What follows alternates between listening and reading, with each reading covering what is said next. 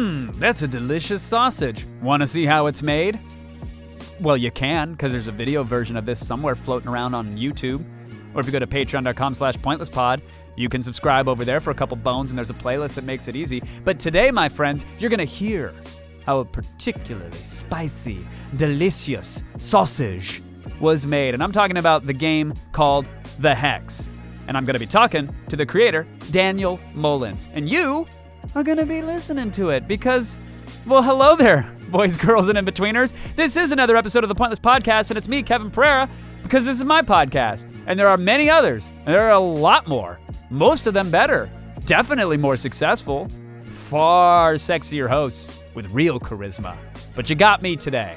By accident or through sheer intention, here we are. And I really, really, really, really enjoyed this podcast because I really, really, really enjoyed the creation of Daniel Mullins. And I say creation, he's had many creations, and I have to go back and play them all, and I absolutely will. But his latest is a game called The Hex. And whether you are a gamer or not, I have a feeling there's some serious takeaway in this podcast because Daniel set his sights on a thing, pivoted where necessary, and was able to create a wonderful piece of interactive art that has had me enthralled and delighted and inspired since the moment I spent the $12 on Steam to get it and play.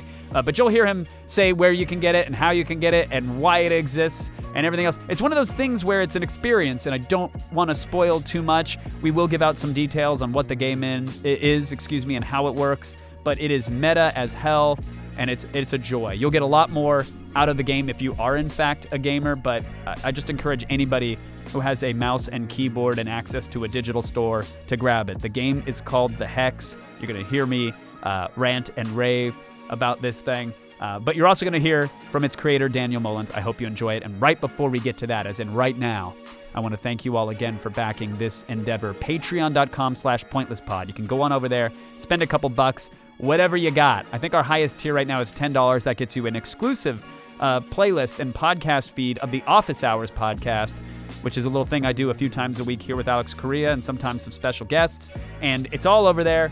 You can grab it, patreon.com/pointlesspod. The dollars, most of them now directly help me out, so I appreciate it.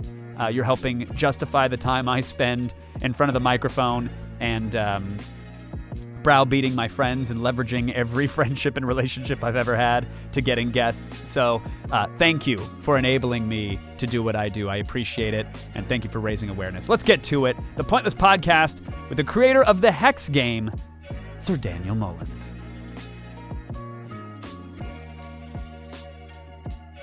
Sometimes it's a rolling start here. Other times the car veers right into the grandstands and flips and kills everybody in the bleachers. So thank you for being part of this fiery wreckage today. No worries.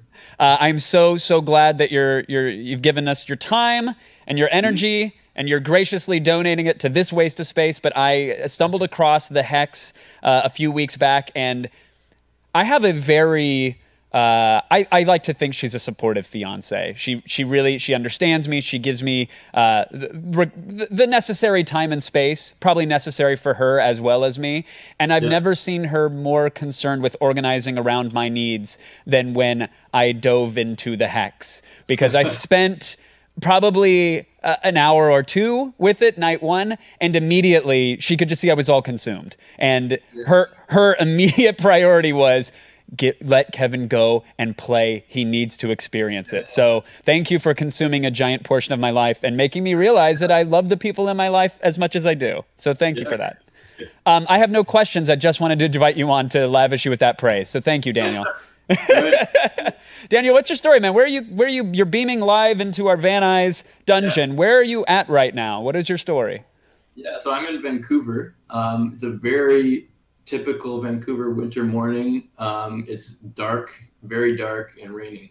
Okay, what a beautiful picture you painted with broad colors, and you have to be. I've got a full window on the other side of the screen, and this is how much light is coming at me. Oh, perfect! That tells you how dark it is out there. Were you born and raised in that area? I was born and raised in Ontario, and I moved here when I was about 13. So I've been here for quite a while. Okay, and is this the command center with which you code such brilliance and fun adventures? It's Command Center 1. I also have an office space downtown that I go to about half the time. Okay. So, and so, like, take me through the history. You moved there when you were 13 or so. Were you already chopping away and coding and, using Seamaster 3 to get fake credit card numbers for America Online? I don't know how old you are, but there's some winks and nods to some nostalgic things in your games that make me think that's a reference that might land. Yeah. Not as much. I more appreciate the aesthetic than actually have experience with it. Damn it. So you're one of those super young, super talented dudes who's going to just crush the old guard like me. I don't know. I'm super young. Maybe somewhere in between. So what was 13-year-old you in Canada experience like, and how did it blossom into being an indie game dev? Well, to stick to the things that are most relevant, I guess I was obsessed with video games as a player, playing lots of Nintendo games of that era. And I think the first brush with like game development that kind of put me like somewhat on that course was Flash. And I started doing Flash animations, no interactivity. And I would show them to my IT class, and everyone thought they were cool, even though in retrospect, they're like the shittiest thing ever. But then I would kind of, from there, I added some interactivity, some like very simple games like, are you aware of the Impossible Quiz? Do you know what that is? Yeah. Yeah. So the first kind of like game I made, I guess, was like a knockoff of that. And that allowed me to do mostly like Flash animations. Is that the sort of primitive, like a hyper card system where you can go and click and then suddenly the box moves out of the way, or there's a question that has an oddball answer you might not be expecting, and oops, your game is over, and now you can feel like an idiot for the rest of your life? Exactly. Yeah. Yep. That's how much weight I place in those games. So was this like a new Groundsian kind of thing? Were you doing? Very much so. Yeah. Yeah. I never put it on Newgrounds, but it was that kind of thing. That style. Okay. And were you in classes for this, or were you self-taught? Yeah, I was in an IT class in high school, and they taught us Flash, like the basics of it in there, but then I took it much further. Mm-hmm.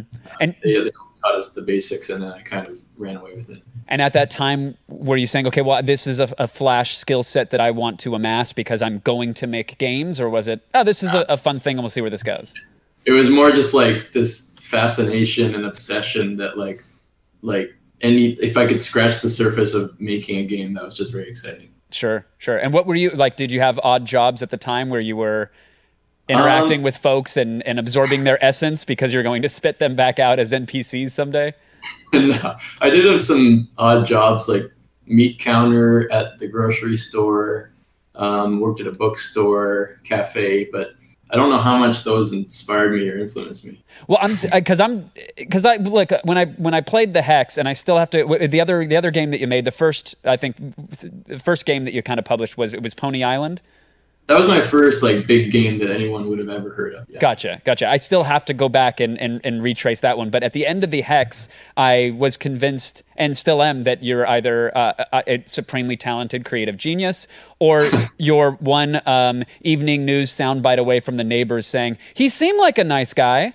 So I'm trying to I'm trying to understand the trajectory from Flash to the type of game that maybe we should. I'm a terrible interviewer. I'm sorry. I'm realizing this in real time. Not for the first time. I've just never gotten better. Let's take a step back and talk about the Hex so people have some context to the type of game that you've made and the mechanics of it. Because what I love about the Hex is that it's the gamification of the game itself, the sort of inception of the game, the fact that the game is making commentary on the player, on the industry, on the creator, on the characters within. But it's your labor of love. For those who are tuning in and have no idea what the Hex is, how would you describe it? Yeah, so I'd say I'd start off with the premise of it, that it kind of appears to be like a murder mystery, although it's a little odd because the murder hasn't occurred yet. It's a threat of a murder. Mm-hmm. And then the spin on that is that there's 6 suspects and they're all video game characters. And this is what allows me to kind of run away with it and kind of do whatever I want. It's like a blank creative check because each of the characters is from their own game genre. And you play those game genres, and there's 6 of them. So there's 6 different games within the Hex. And that just gave me a lot of freedom well, maybe too much freedom at times, but it let me do whatever I wanted, and it always kept things fresh and interesting. Did you, when you began the project, did you realize you were biting off as much as you were? Because that's an impressive amount of design to chew on. Yeah, it was a lot.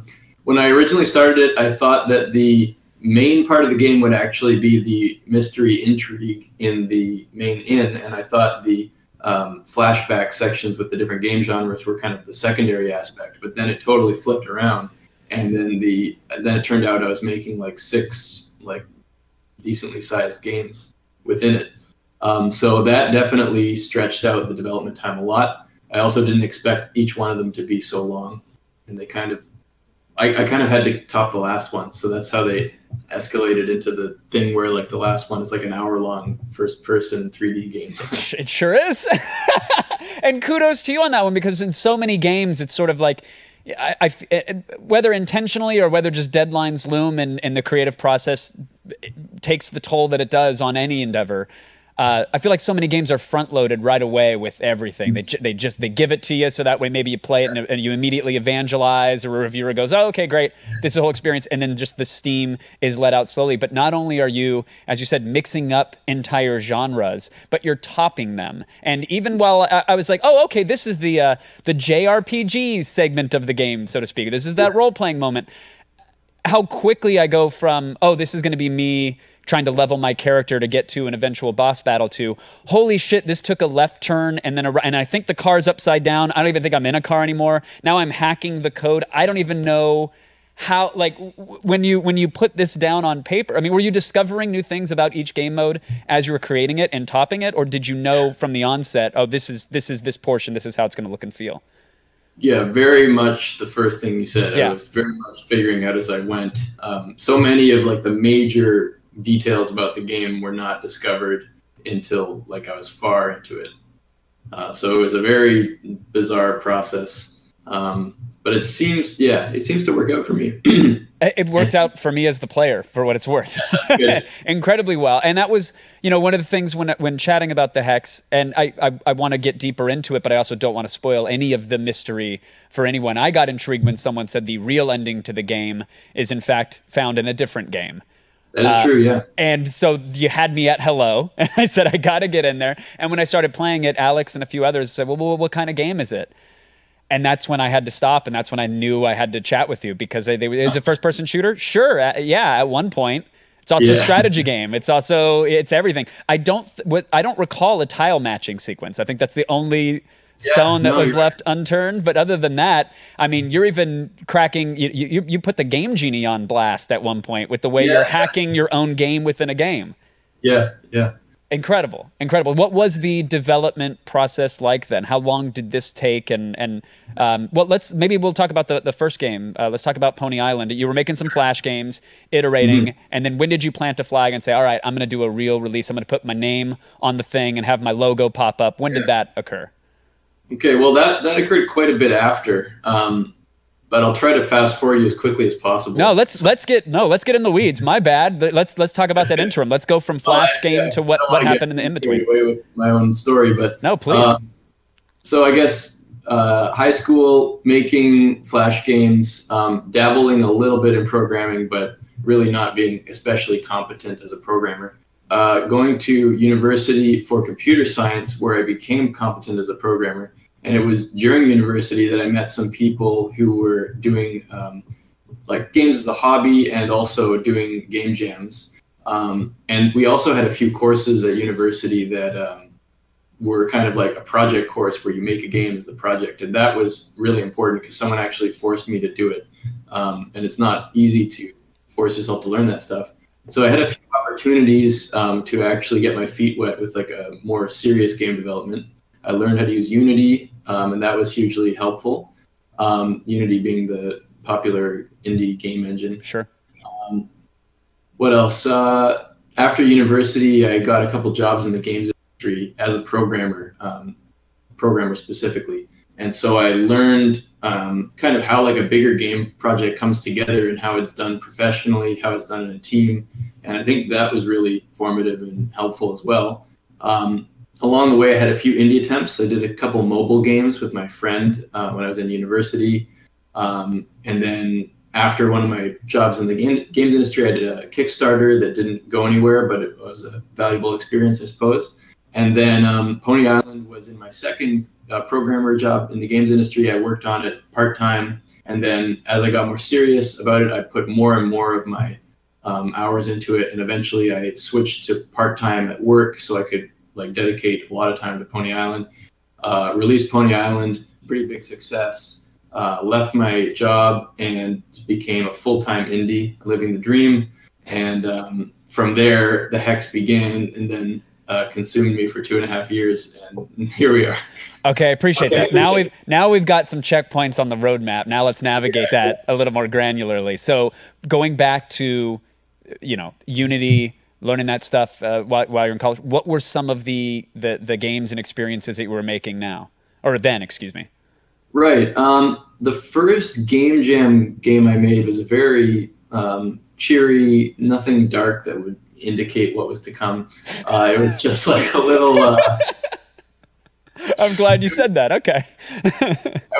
I was pressed for time in that one because I actually decided it was a 2-day Game Jam. It was hosted by Reddit, and I actually made the decision to do it like one day in, so I really only had a day. And it was just this thing where you made milkshakes by blending up fruit, and then you served them to zebras for some reason.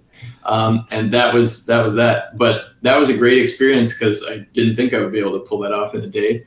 And you got that sweet Jamba Juice integration. I'm sure it was buckets of cash. Yeah, it was more of a smoothie than a milkshake because you never actually put milk in it. So were you responsible then at this Game Jam? Were you an army of one? Were you doing the sound, the graphics, everything? I was an army of one. I didn't even have sound. I ran out of time.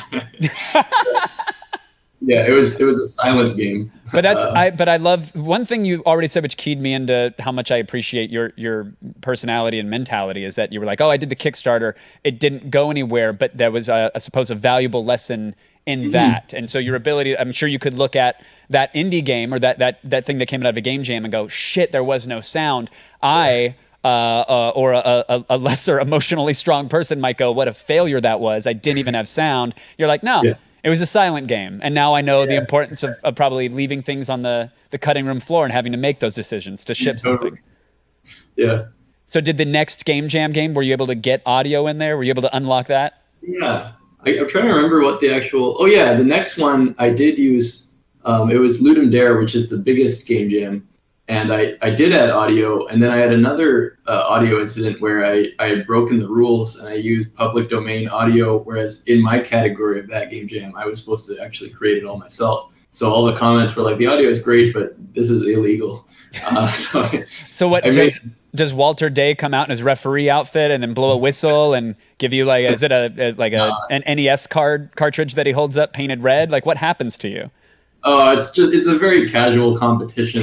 It's no one got too upset. I basically made a note saying don't rate me in the audio category because I cheated, and that was satisfactory. I want now this. So people averted their gaze for a millisecond. All right, that doesn't sound like sound like the worst fate, but okay, lesson learned. No.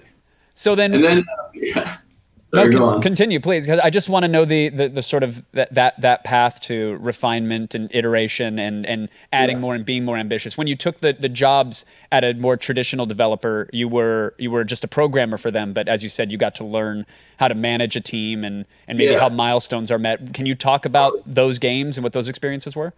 Yeah, I could talk about some of them. I worked for a company in Vancouver, and we were working on a game for the Amazon tablet that was going to come out. They had this whole, including actually Double Fine was producing one. They had quite a roster of games that they were hoping to launch the tablet with. And so I worked there for a while, and they were a great company to work at. And I said I was only a programmer, but they allowed me to sit in on design meetings. I think they saw how eager I was to be a part of the design aspect of it. So I can't say enough good things about them. But unfortunately, Amazon decided to kind of just put an axe to every last one of those projects they had slated. And that was the only thing that was keeping the studio going. So I still know the people and they still exist as a company, but they laid off most of the people. And that was when I decided, hey, I've got some money in the bank and I've got some time. Why don't I try the Kickstarter? And so I moved to Toronto to live with my girlfriend. And I spent about 3 months preparing the demo and the trailer and whatever for the Kickstarter. And then I launched it. It was a month of misery as I slowly watched it fall apart before my eyes. And then I said, okay, you refresh and it's like negative $300. How does that happen? The bar shouldn't be doing that. That's the wrong direction. Yeah. It was more like the pain of the Kickstarter is that the first few days basically tells you how it's going to do.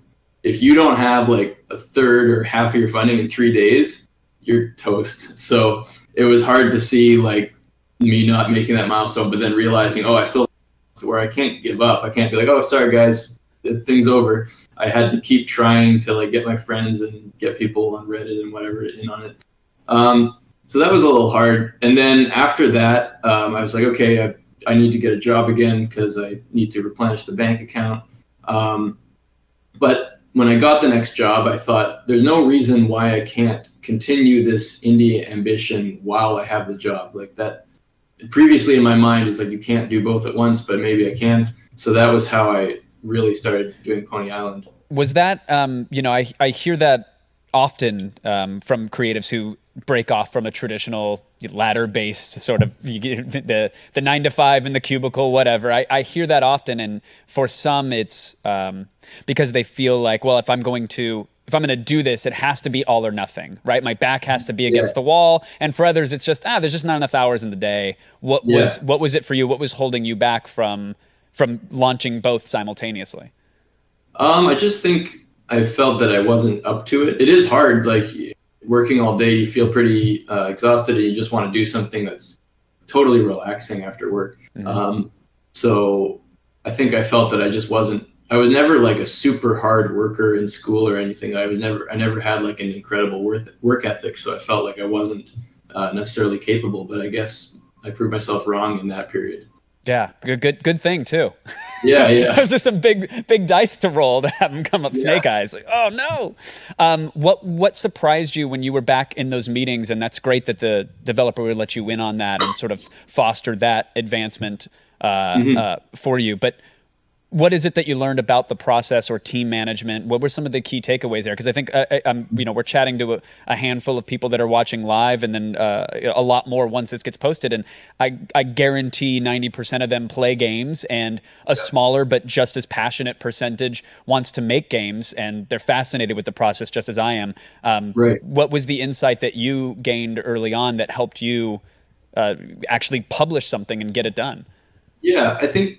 As far as the technical side, I saw just like how a larger scale software project is structured and how people collaborate and using source control software and stuff. So like just the skills in making something big and complex, because if you're like a very amateur programmer, you think, oh yeah, that's great. I can make the computer do this. But when you start making something that's gigantic, you slowly realize that if you don't organize and have clean code, you're going to have like immeasurable difficulties as time goes on, and you forget what you did and things are labeled weirdly.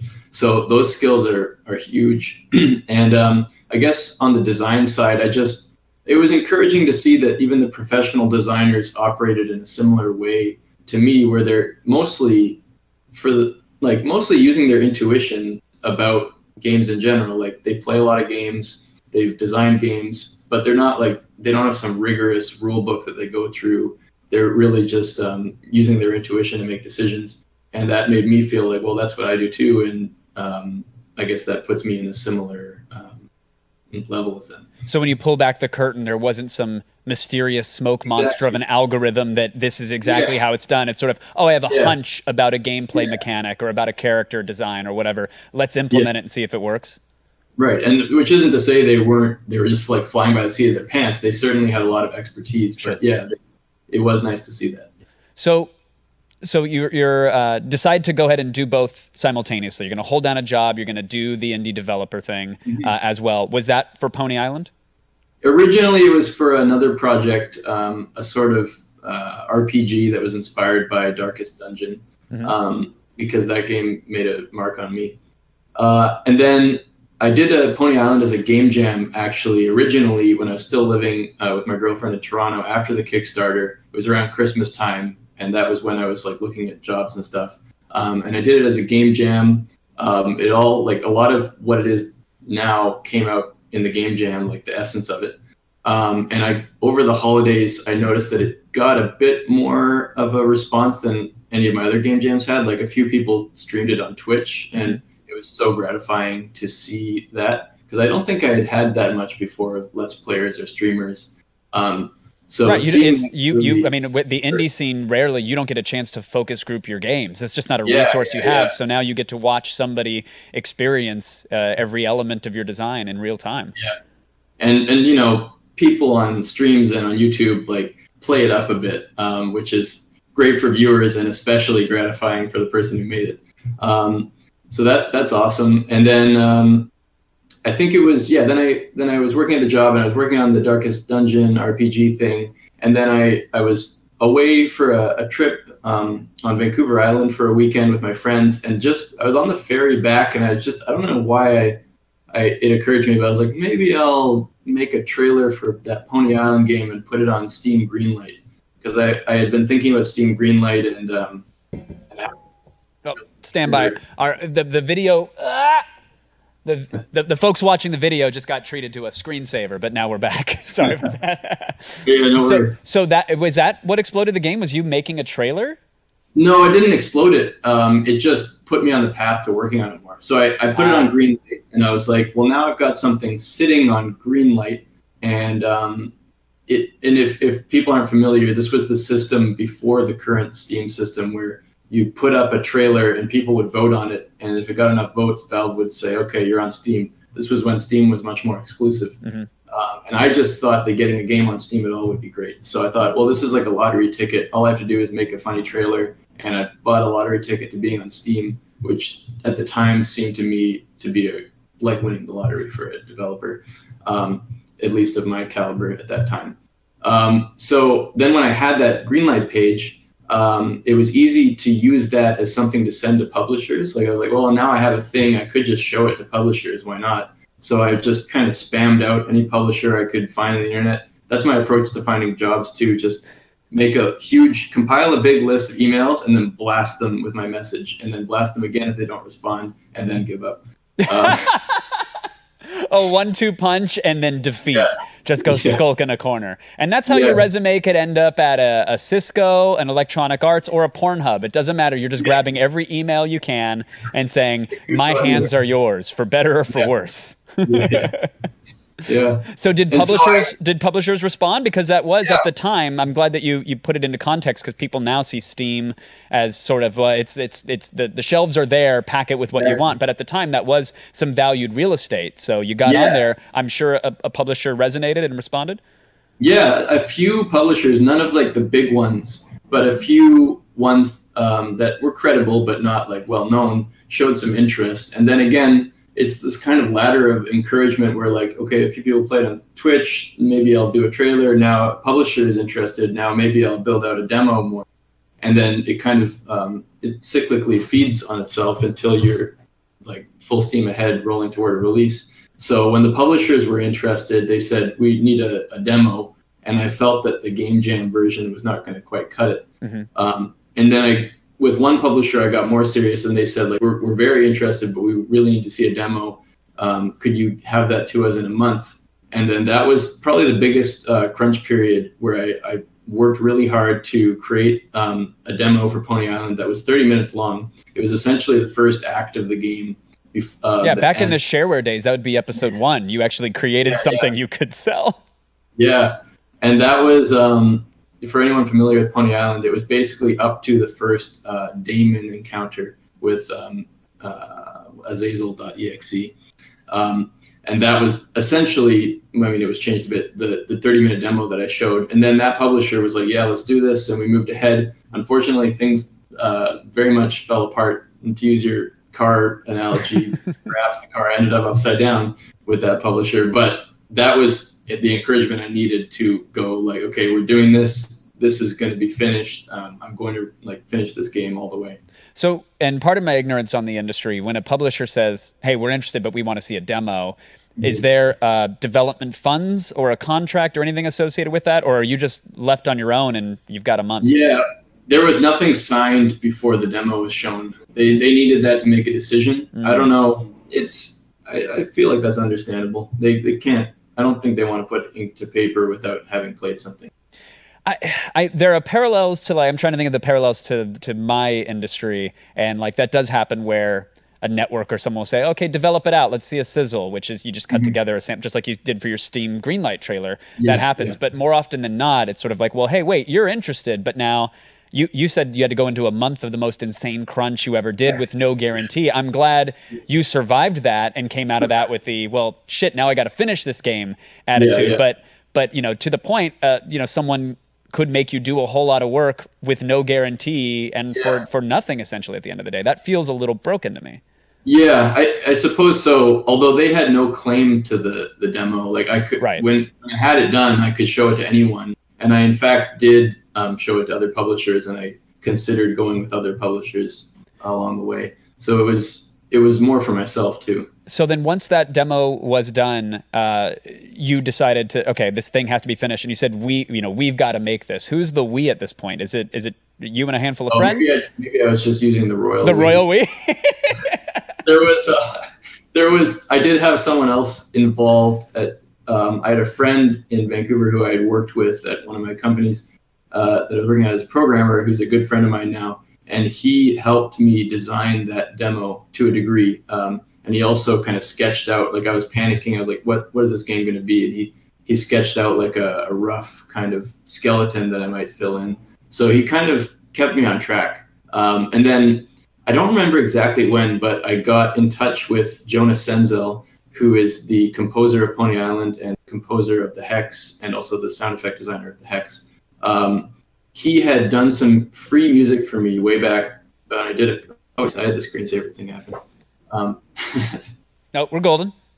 There's a preemptive mouse wiggle. My internal clock was saying this is going to cut to screensaver. We can't have that. Yeah. I already ruined that show. Let's stay here. So here we are.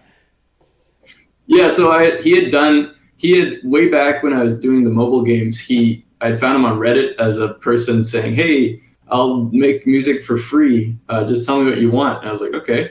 And me and my friend that had made the mobile games got him to do some music for us. And then when I was doing the Pony Island demo, I was like, oh, I need some music here. This will not be another silent game. And I browsed through my folders and I found this old stuff that he had done for us for free. And I didn't feel right just slapping it in without his permission. So I said, can I use this whole thing you made for us? And by the way, if you happen to be interested, I am making this thing. Do you want to do the music? And he was excited about it. So that's how we started working together again. And so I guess when I say we, there are three people who were involved to various degrees. Yeah. Gotcha. But also by the end of development, it's a bucket of Legos and a half-finished bowl of spaghetti. But now we're personifying them because you can't go it completely alone. So we got the game made, which I loved. Someone in D-Riv in chat says a daemon named Azazel.exe. I love that. So so Pony Island on the surface, which it appears like a delightful platformer. We've been seeing some video of it on the screen. You look like an adorable pixelated pony bouncing through an environment, and then very quickly things derail. Yeah. How much of that was from the initial game jam concept, and how much of that was you trying to stretch that and iterate that and turn that into a full game? Well, the premise was right there, the game jam game. Like the final Pony Island doesn't really conceal itself. If you go to the Steam page, you watch the trailer for more than 2 seconds and you'll start seeing demon shit popping in your face. But the game jam one, I was caring less because it was a game jam entry. So the game jam page actually is the colorful pony thing, and then the surprise when it isn't. Mm-hmm. But yeah, so that was already there. The mood was already there. Where's that come from? I think the mood was created simply by that deep humming sound of a machine whirring. It's very ominous. But I mean, the combined. internal darkness, Daniel. Where is that internal darkness that wasn't when we were making fun smoothies in a silent game back in the day? Hey, Flash is great, Unity is great, everything is great. Where did this darkness creep in? I don't know. It's hard to say. Like it's not like Pony Island is actually like that dark. Like nothing. I wouldn't say that heavy happens. It's like a tongue-in-cheek darkness more than anything. I think there's a hint of humor around every like dark turn. Agreed. Even with the Hex, when it deals with like the futility of man and what is it to be free and who's really in control and all that stuff. There's still like a comedic overtone. There's still a wink and a nod. But going from Pony Island to the Hex, exploring the sort of game within a game, or hey, these are the mechanics that you know and love. Now we're going to flip them on their head and completely tear them down and expose the fourth wall and let you mess with the code and all that stuff.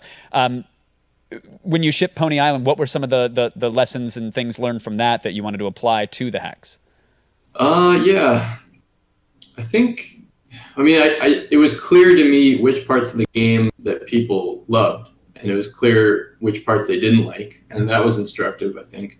Was that just from like forum posts and Steam feedback and stuff? And there's one part of Pony Island, I don't know how much I should spoil, but I won't. But I'll say there's one part in Pony Island that if you look at any review or any text that concerns Pony Island, they will always mention this part because it's kind of the shining moment of the game. Like I'll get emails saying, love Pony Island, loved this part. And so it was clear that like that is something that people like. But I even knew that when I was making that part. I knew it was kind of tricky and interesting. And then I also got the message loud and clear that the repetitive pony jumping sections were not as enjoyable. So I did endeavor in the Hex to try to keep things never repeating the exact same mechanic or gameplay section for very long. I tried really hard to make it always spontaneous and never repetitive. Did you have more help, I would say, with the Hex playtesting that to get that feedback, or were you still going by gut? No, I had so much playtesting with the Hex.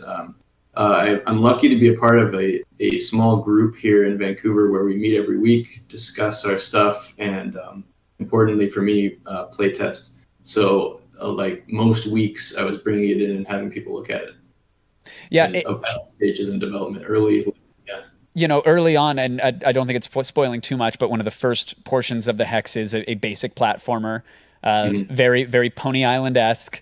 But you're leaping about, and I could see, I now understand the core mechanics of this game. Because now I'm thinking about it, what an interesting task as a developer to not assume that the player is going to understand all the mechanics and all the typical trappings of video game feedback and using light to guide you or using sound cues for whatever. Like, you can't take that for granted. So you have to train the player on a particular mini game, so to speak. You have to train them on the mechanics, but you also have to iterate on them fast enough so that they don't get boring to those who already have. Like, what an interesting development challenge that must have been. It was challenging for sure, yeah. And it was surprising how game mechanics that I took for granted that most people would understand, you can't take anything for granted. Like the turn-based tactics section that you were referencing with the game part, I figured that most people who are kind of fluent in games understand grid-based combat. And maybe this was naive, but like clicking a unit and then clicking a space on it to move and then clicking a space on it to attack, I thought that they will just get that. There will be no tutorial necessary because I am dealing with primarily players who are fluent in games. They don't pick up something like the first game. That would be very You mean useful. Mom's not at GameStop trading in Madden 2012 and goes, "What's this Hex? All right, my kid will love it." That doesn't happen? No, not so much. But to my surprise, all that stuff needs to be clearly elaborated on. It could be in part due to my often peculiar control scheme because I wanted to make all the games control with the mouse and WASD. So to at least not have to reteach you different controls every time. So some of the games were made less intuitive because of that. The fighter game definitely comes to mind. I knew that needed a heavy tutorial because that control scheme is pretty irregular. Well, but yeah, that teaching them the basics and then teaching them whatever twist I was heaping on top was very hard. Yeah. Yeah, and and so many. And by the way, someone in chat said, Yalamar says this game really does sound fun. No shit. Nothing personal, but yeah, the game was one of the best damn games I've played in a long while. I had such a good time with it. Go get it. Get it now. Do whatever you have to do. It's on Steam. It's what, I think $14 now, 15. What is it at now? It's only 10. Only 10. It's only 10. Like, get 4 copies of it.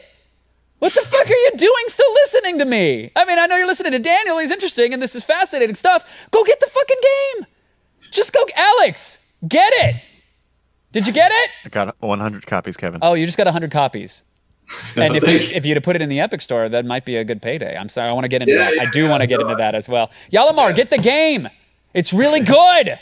I was going to say, it is an interesting challenge, as you laid out, of having to do the tutorial and then iterate and then do it. But you nailed it. You absolutely nailed it in each and every section. I never felt like a particular mechanic was overstaying its welcome. I appreciated when mechanics found their way back into other games, because I had leveled up this fighting game mechanic that I wasn't expecting to get into, and suddenly now I'm implementing that in another portion of the game. All that is there. I wish I had an intelligent question to ask you about that, but I think it's just more praise for the Hex. And I found myself, while I was playing it as well, they're little Easter eggs here and there, or there's little puzzles within a puzzle within a game. And so I know if you look at my Steam profile, it will show that I completed the game and I sank some hours into it and I had a great time with it. Without spoiling too much, I collected enough coins at one point to unlock one of several secret sections I'm sure exist, because I found other ways to implement those sort of hidden coins that I didn't gather enough of. So how much am I missing by not going back to it and putting in more hours and trying to unlock that bonus stuff? I think I love putting secrets in games, and after Pony Island, it was very much an expectation, but one I was happy to meet. So there's lots of stuff hidden around every corner. Nothing necessarily that will change your whole conception of the experience. It's more supplementary. That thing that you mentioned, if you open all 3 of the vending machines, I won't spoil too much, but it's more of an elaboration of the backstory than a massive revelation. And there's achievements involved with that too, which I found that the players of the Hex and at Pony Island are very oriented towards finding the achievements. And I think especially the achievements that aren't just do this really well, but more you found a secret and here's a little extra nod or encouragement. Right. Now there's a lot of meta story.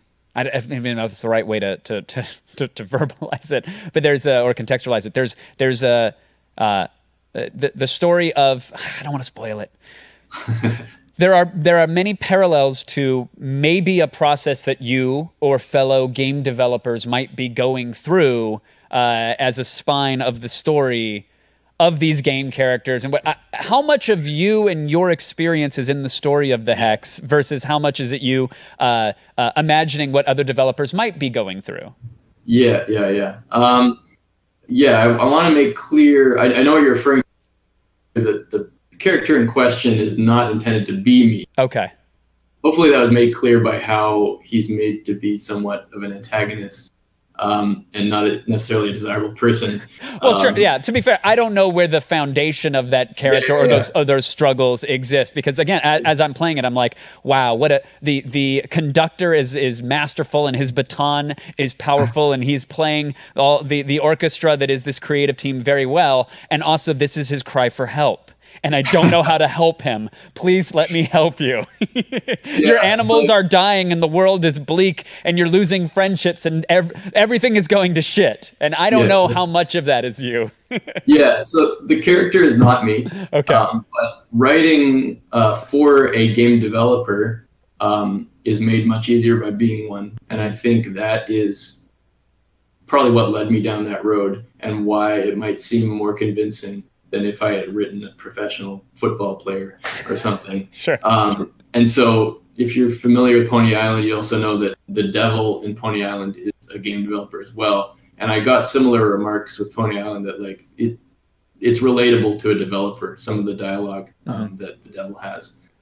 So I think that's a strength that I play into, is that I'm familiar with the process, so the writing can seem more honest.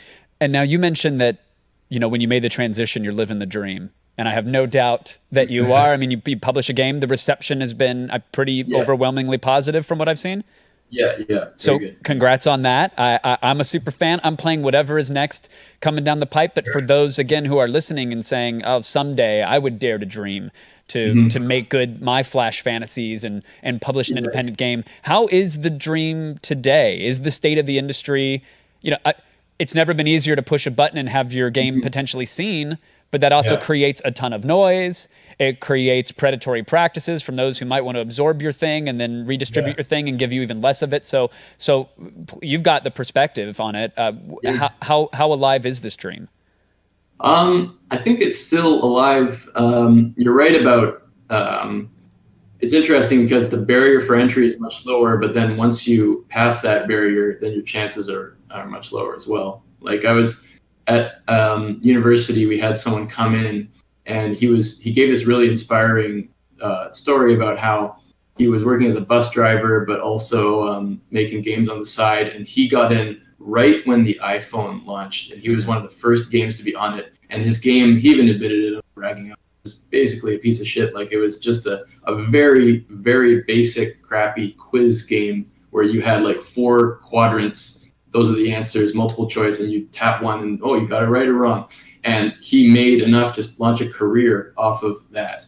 So the barrier for entry then was higher, though. I don't know how he was able to get sort of that early. Also, the tools to make that game were probably much more difficult to work with. So it is impressive that he made anything at all. But then when he got over that barrier, he launched a career off a piece of crap. And now a piece of crap will get you nothing. Like he just like, the barrier for entry is so low that there's many, many, many pieces of crap out there, and they won't help you. Right. Also, and if it's that easy that you just shard it out, there's no shortage of other developers and other publishers from other countries that will copy and paste that 1,000 times over and release it for free. Yeah. So that's hard, and I don't know how to interpret that. So I don't know what percent of people are now making a career out of indie development, but I guess I'll just stick to my statement of low barrier of entry, lower chances of success. Right. I think your best bet is to get in the industry in a paid job and learn your skills. And I think developing your skills should be objective number one, not cranking out something and hoping to make money out. God, I wish we'd have had this conversation like 2 years ago.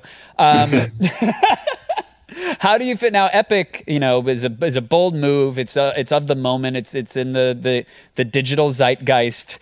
Epic is opening up the Fortnite launcher, as a game store. They're going to take a smaller cut, especially if you use the Unreal Engine. As a developer, is this exciting to you? Do you see Steam repositioning to give folks like yourself more money or try to lock up exclusives? What's your take on this whole thing?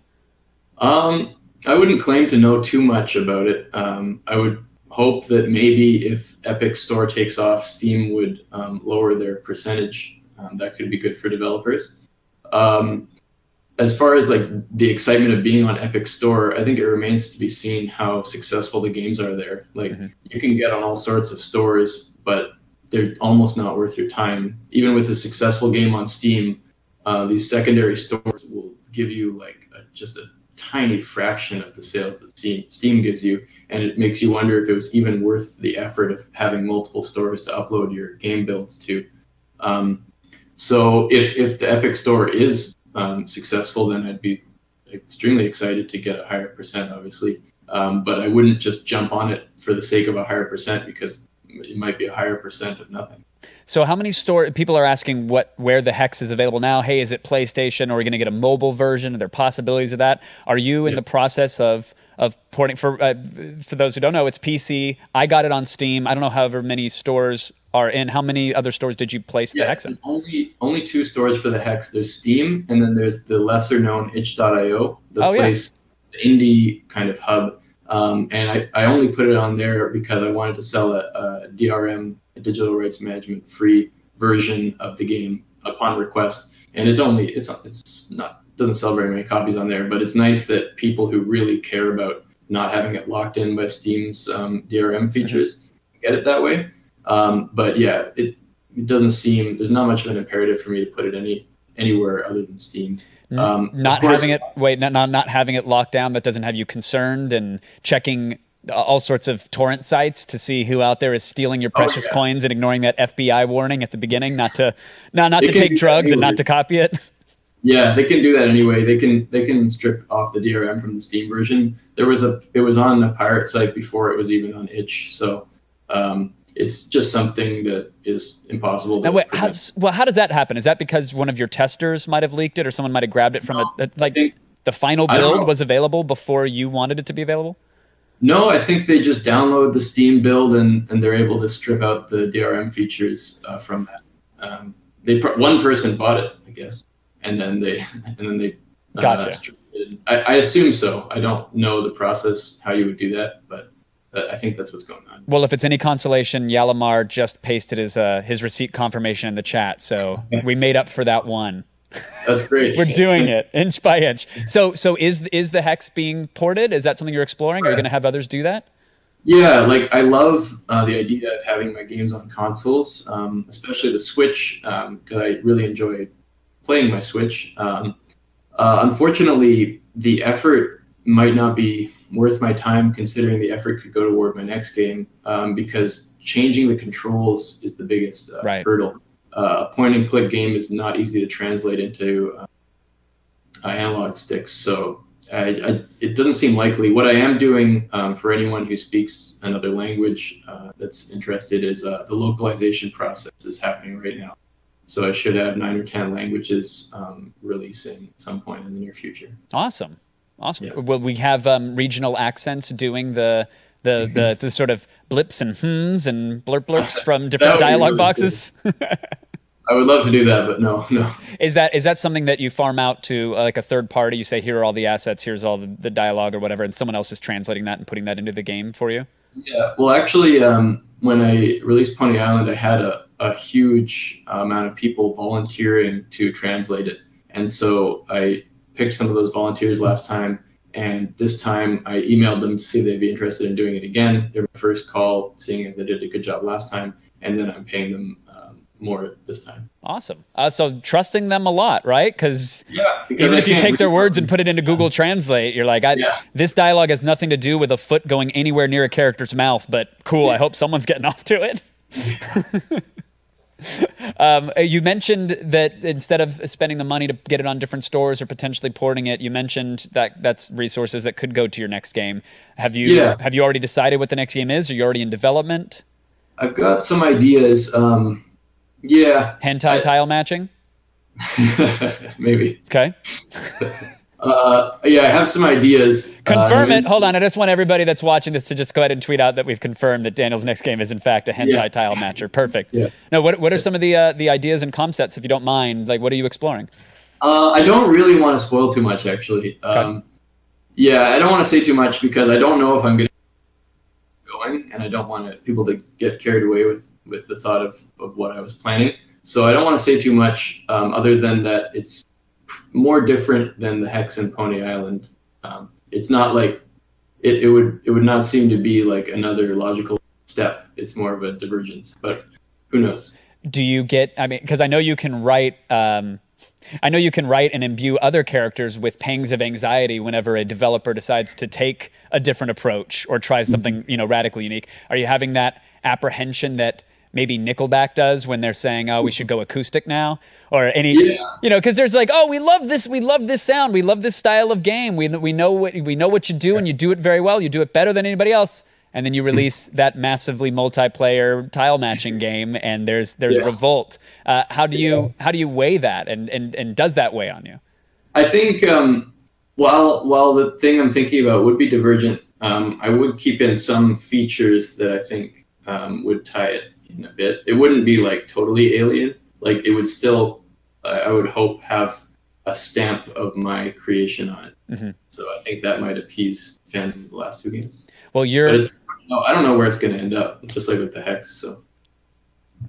Sign me up, though. I'm buckled up. I'm ready to go. I'll pre-order and take all my monies. In fact, people in chat are asking, "Hey, do you have a Patreon?" You mentioned the Kickstarter. Can people actively back you and support your endeavors?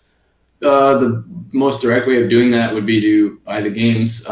If you would like to support me the most, the itch.io version of the Hex, itch only actually, speaking of the Epic Store, and they're generous, only taking 12%, itch.io takes any percent that you'll give them. The default is they take only 10, but you can actually give them 0 if you feel that way. Oh, but wow. I left it at default 10, so if you buy the Hex on itch.io, I will get 90%. I wish I would have known that. itch.io is a great website and something that I think you should feel better about supporting, because they really are an excellent service for indie developers. So that 10% that goes to them is probably doing a better good than the 30% that goes to Valve, who is sucking up money from Artifact. They got to make those hats. Those hats aren't going to make themselves. I want to get to some. If you have like 5 more minutes, I'd love to get to some questions that were sent in by folks in the chits and the chats. And I'll open this up now. If you're watching on Twitch, if you're watching on YouTube, which I guess we're back on now, and also in the Discord, Fido Rules has a few questions which I'd like to jog through as well. But before I get to that, well, I guess it's tangentially related to one of his questions, which he was asking if influence from older games. Anything like old LucasArts titles like Full Throttle or old Westwood Studio points and clicks. You mentioned that you were sort of raised on the sort of Nintendo games that people know and love, but what are some of the influences that permeated the Hex and Pony Island? Yeah, starting with the Hex, I think each section had its own influence, and then those were tied into the main thing. As most people can see plainly in the top-down shooter section, Hotline Miami was a massive inspiration. You just have to look at it for 1 second to pick that up. And the music that Jonas Senzel created for that section is, in my opinion, it stands with the Hotline Miami soundtrack, which is not... it's not an easy task, yeah. So both the music and the visuals in that section are an homage to Hotline Miami. The final section has, I think, pretty clear influences. This is without spoiling too much, it's a first-person 3D puzzle game. I think it draws evenly both from The Witness, Jonathan Blow's title, follow-up to Braid, and also The Beginner's Guide, which was Davey Reedon's game. He was one of the people who created the Stanley Parable. The Beginner's Guide could actually be seen as inspiration for the Hex as a whole, although I think I independently arrived at the Beginner's Guide only came in that final chapter. What else? I mean, I think for the RPG, the platformer, the turn-based tactics, those do kind of draw from that era of Nintendo. And the one I'm referring to is kind of Game Boy Advance, GameCube era. I played a lot of stuff like Fire Emblem, Advance Wars, and those mechanically were brought right in for the turn-based tactics. RPGs, that's more of a stereotype than anything, but like Final Fantasy and things of that sort. So I think, drawing piecemeal from those influences is how I was inspired for the Hex. And when will you take inspiration from like an EA or an Activision and have the Battle Pass and have some loot boxes and just litter the game? Will the next game just be a giant microtransaction? No, I don't think so. Have you explored any aspects like that? Like, hey, I'll make it free to play, but I'll include something like that. I'm always fascinated where the creative of any endeavor meets the business. Yeah, I definitely consider the business aspect, but I think even if I was like a total business person and I cared only for making money, at this point, creating a microtransaction-ridden game would be probably considered off-brand and would turn people away. It would give it time. Give it time. Everybody's got a cell phone. Give it time. Yeah. So even though creatively I have no interest in doing that, even business mindedly, I wouldn't do that. So So who? I mean, you mentioned some of the inspirations for elements of the hex. What games are occupying your time right now? Is there a must play list from you? Because I would love to have that curated because I've got a weekend coming up. This one isn't going to be a surprise, but Super Smash Bros. Is what I'm playing right now. Everybody's playing it, and I'm terrible at it. I have no idea what I'm doing. Oh, I'm not that good either. I keep losing to the challenger approaching. You have unlocked 0 characters. You've got a roster of 4. No, I think I beat them about half the time because we're playing. I have my friends over, and then the challenger approaching, and then the thing. I don't know what they were thinking, but those CPUs are deadly. So yeah, we miss it out half the time. Although someone told me last night that you can go and re-challenge them. There's a options menu thing deep in there that you can re-challenge those. So I feel like I mean I love Nintendo and I bought the game, but I feel like sometimes navigating the menu is a game in and of itself. Yeah. Just to find every little mode. I'm like, I think there's a story in there somewhere, and now I'm playing a painting, and the painting gets more difficult the more I turn my head to the right. What the fuck is going on? I don't understand it. Do you have a main right now? Do you have a go-to character?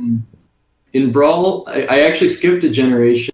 I only briefly played the last Smash Bros. So my Brawl main was always Zelda. Okay. She still be. I mean, because I mostly play with my friends. The whole crowd control element of her fireball that you shoot out and aim is just it pisses them off so much, and it's so effective in a multiplayer Brawl that I can't stop using it. Okay, so you're the troll that's just spamming on the map, but still destroying everybody. Cool. Yeah. Chase Mack asks a very important question. What about the canvas bags? Did you follow the Fallout controversy? I heard a headline about it, so I know what he's referring to, but I don't think I know enough to make a comment about it. How much have you made? I mean, you enjoy games. That's your pastime. It's also your profession. So how mired do you get in subreddits and Steam forums and NeoGAFs and 4chans or whatever else? Like, how much do you absorb what the community is saying, where the trends are going? I think my main and really only portal into that is Twitter. I try to follow as many interesting developers as possible, and I scroll through Twitter at least once a day. And I think that's how I stay up to date, and that'll send me in any which way. I think it is important to, stay current with that stuff, but I definitely don't get mired down in forums or anything of the sort. Just not that there's anything wrong with that. I just don't find it as interesting. Of course, I do try to keep up to date on forums for my own games, particularly the Hex, because it's still somewhat recent. Sure. I want to see what they're saying on there. But yeah, that's my experience with that. And have you spent a lot of time or any significant time toying with augmented reality, virtual reality? Yeah, I actually own HTC Vive, although my friend is borrowing it right now. But yeah, I thought it was really cool. I didn't feel inspired to create any VR experiences. I think part of it that puts me off is how restrictive it is in terms of who can play it. Like I would be releasing something and then only a small subset the people who like my games would be able to play it, and that puts me off. But I think the surface has barely been scratched on what you could create VR. I think there's some exciting opportunities. Agreed. I look at the having picked up a PSVR, knowing it's the kind of the certainly not the gold standard in optics or audio or anything really, or even in comfort. It is not the best headset out there, but I got it because I wanted to try Tetris Effect in VR, and having done that, and my least favorite part of the experience is that I only get to experience it when I'm playing it, or my fiance gets to experience it, but she plays it. Right. I can't wait. I look forward to the self-contained unit, the Oculus Quest by any other name. I hope HTC and Valve release their own standalone, but I look forward to that barrier to entry being lowered and it being all in one. So there's not a complicated setup, so we can have communal experiences. It seems counterintuitive that you're going to put a jar on your face and disappear. So how could that be communal? But when it is self-contained, if friends can come over and bring their headsets and we can all go in at the same time and share an experience, that is what I want. I'm excited for that. That would be very cool. So can you make that, Daniel? That's my pitch. Can you make that? That's my new Can you do that, please? I'll make that work. Yeah. So you said you're on the Twitter sphere. I follow you. How can people find you? How can people get Hex? I know we mentioned it, but let's say it again. So there's no doubt where they can get more of you and experience your games. Yeah. So my Twitter handle is Mullins Games, and if you find my Twitter page, there's a link to Steam, and once you've found that, you can probably link your way over to whatever you want. But yeah, to reiterate, the Hex is on Steam and itch.io. Itch.io if you want the DRM free version. I should mention for the Steam version that you do get a little nice bonus there, in that mostly just for comedic purposes and kind of for fun. It pulls your Steam friends into the game. I loved that. In certain parts. This was done in Pony Island to a more dramatic effect. In the Hex, it's more of just for fun. So you will miss that if you use the itch. I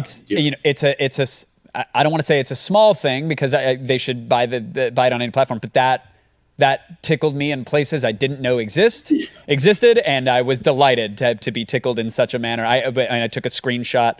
I've just like snapped it and was sending it to friends, going like, "I can't believe you said this about this game." And what? Yeah. What? It got me. It was a nice little trick, and it was super enjoyable. I think my favorite thing that I've seen someone do with that is, if you recall in the RPG section, when you choose your level up bonus, the Twitch chat tries to tell you which one to pick. And my friend who was streaming it his brother was one of the names appearing, so he would listen to guidance from his brother on which one to pick, whichever message his brother told him he would do. Oh, it's so good. That was kind of endearing and fun use of it. I hesitate when I try to talk about the Hex several times without you here, and I try to talk about it on the morning show that we do, and I failed miserably each and every time, and I still feel like you just can't properly communicate what the game is, what the experience is going to be. The fact that you just casually mention, when the Twitch chat is yelling at you what to do, it's filled with gems and surprises throughout. You can tell that it was a labor of love and passion and great skill, because again, you had to not only code and art design and sound design, all these things, but you have to bring the player through them, teach them the mechanics without boring them, iterate on them to keep it exciting, while telling the story of characters in a game, the story of the game, the story of the creator of the game, and then the sort of meta narrative of the way the game is going to be played and received. It on every level delivers, and it was a real joy to play, and an equal delight to have you here, Daniel. Thank you so much for making the Hex and for taking the time to talk about it. Yeah, that was thanks for having me on, interviewing me. You're a great host, and thanks. I'll take it. I'm gonna assume that you don't know better, Daniel. So thank you. I appreciate it, man. Thank you very much for joining. Yeah. I will properly wrap this out in a sound booth later, and I will not take your time, Daniel, when I do it, but I will tell everybody that's watching live, thank you for tuning in. I appreciate it. The VOD of this will go up in a week and or two. If you didn't get the message very clearly from the last hour and change, go get the Hex. Go support it. Play it. You will love it. And even if there's a particular game mode or mechanic that is not your cup of tea, give it 3 seconds, because it will be flipped upside down, and you will be moving on to just a deeper experience filled with more whimsy and surprises. I can't gush enough about it, so just go get it. Take my word for it. And if you hate it, Alex will refund you. Cool, Alex? Can confirm. Great. Awesome. Daniel, thank you again, sir. Appreciate it. Yeah, thank you. Thanks, everybody. I said it was a tasty sausage. You got that sausage all over your breath. And it's good. Breathe it in and then breathe it out. Blast that breath. It's a weird analogy for making a video game. I think sausage making is a primarily analog endeavor. Maybe there's some software controlling a hydraulic press somewhere, or a sleeve of pork bung where it's injecting said sausage into. I don't know. I stopped eating it. Real sausage. Air quotes, real. I'm still eating things that approximate sausage. They have sausage-like flavorings, but they're made of tempeh or soy or some sort of blended nut. You didn't ask any of this. You didn't ask for any of this. I guess you consented to hearing this, unless you're being forced at gunpoint, like maybe you're bent over a Genius bar and someone is cramming AirPods into your ears because they took my encouragement to raise awareness for this podcast a little too far. And I'm going to wag a finger at this imaginary Genius bar member and say, don't do that. Don't do that. Encourage politely, by saying, hey, I like this podcast. You guys should check it out. It's by this guy who used to do this thing. Now he does this thing. And you can support it if you want by going to patreon.com/pointlesspod. Tell them that.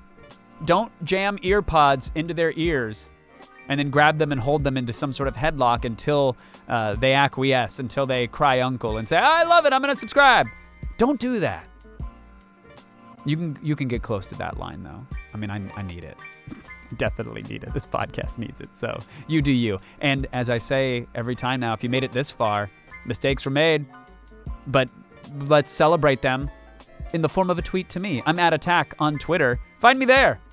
I'm on other things, but I'm mostly on the Twitter sphere. @Attack. Let me know that you made it this far, and let me know your thoughts, because your feedback helps immensely. Thanks to all of you for supporting this. Thanks to Daniel Mullins for being a great guest. Kisses, hugs, and belly rubs. Goodbye, everyone.